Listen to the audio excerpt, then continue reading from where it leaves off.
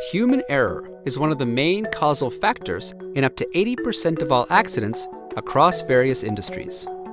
One significant human factor that impacts construction workers' safety in the industry is a lack of situation awareness. A failure to perceive a critical environmental factor or an inability to predict what will happen in the near future can lead to serious danger. Situation awareness is a complex construct that integrates comprehensive theories of human behavior with dynamic cognitive elements. Since eye movement is correlated with cognition, eye tracking technologies can provide an objective and quantifiable link to an individual's situational awareness. In a recent study, SARMAD Research Group, with the collaboration of the Vision, Attention, Memory and Perception Lab and the Center for Brain Biology and Behavior, CB3, at UNL, used eye tracking technology to assess construction workers' hazard identification skills by showing subjects images of construction hazards. In a follow-up study, SARMAD extended its innovation by using a mobile eye tracker to collect data in real construction environments.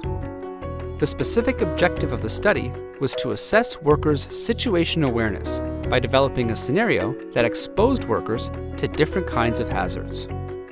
14 human subjects were recruited to participate in the live job site experiment at the University of Nebraska-Lincoln campus.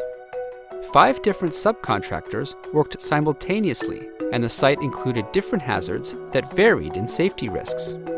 In order to follow the focus of attention of participants during the scenarios, participants wore unobtrusive, wearable Tobii Pro Glasses 2 with a sampling rate of 50 Hz for each of the Glasses 4 cameras.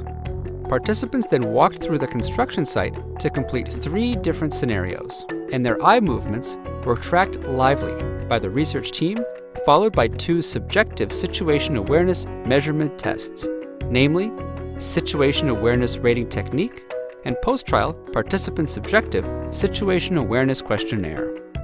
Using direct measures of situation awareness in parallel with subjective situation awareness measures, this research resulted in some interesting associations between the 2 types of measurements. Mobile eye tracking technology appears to be an acceptable technique for measuring construction workers' situation awareness in real-world construction sites.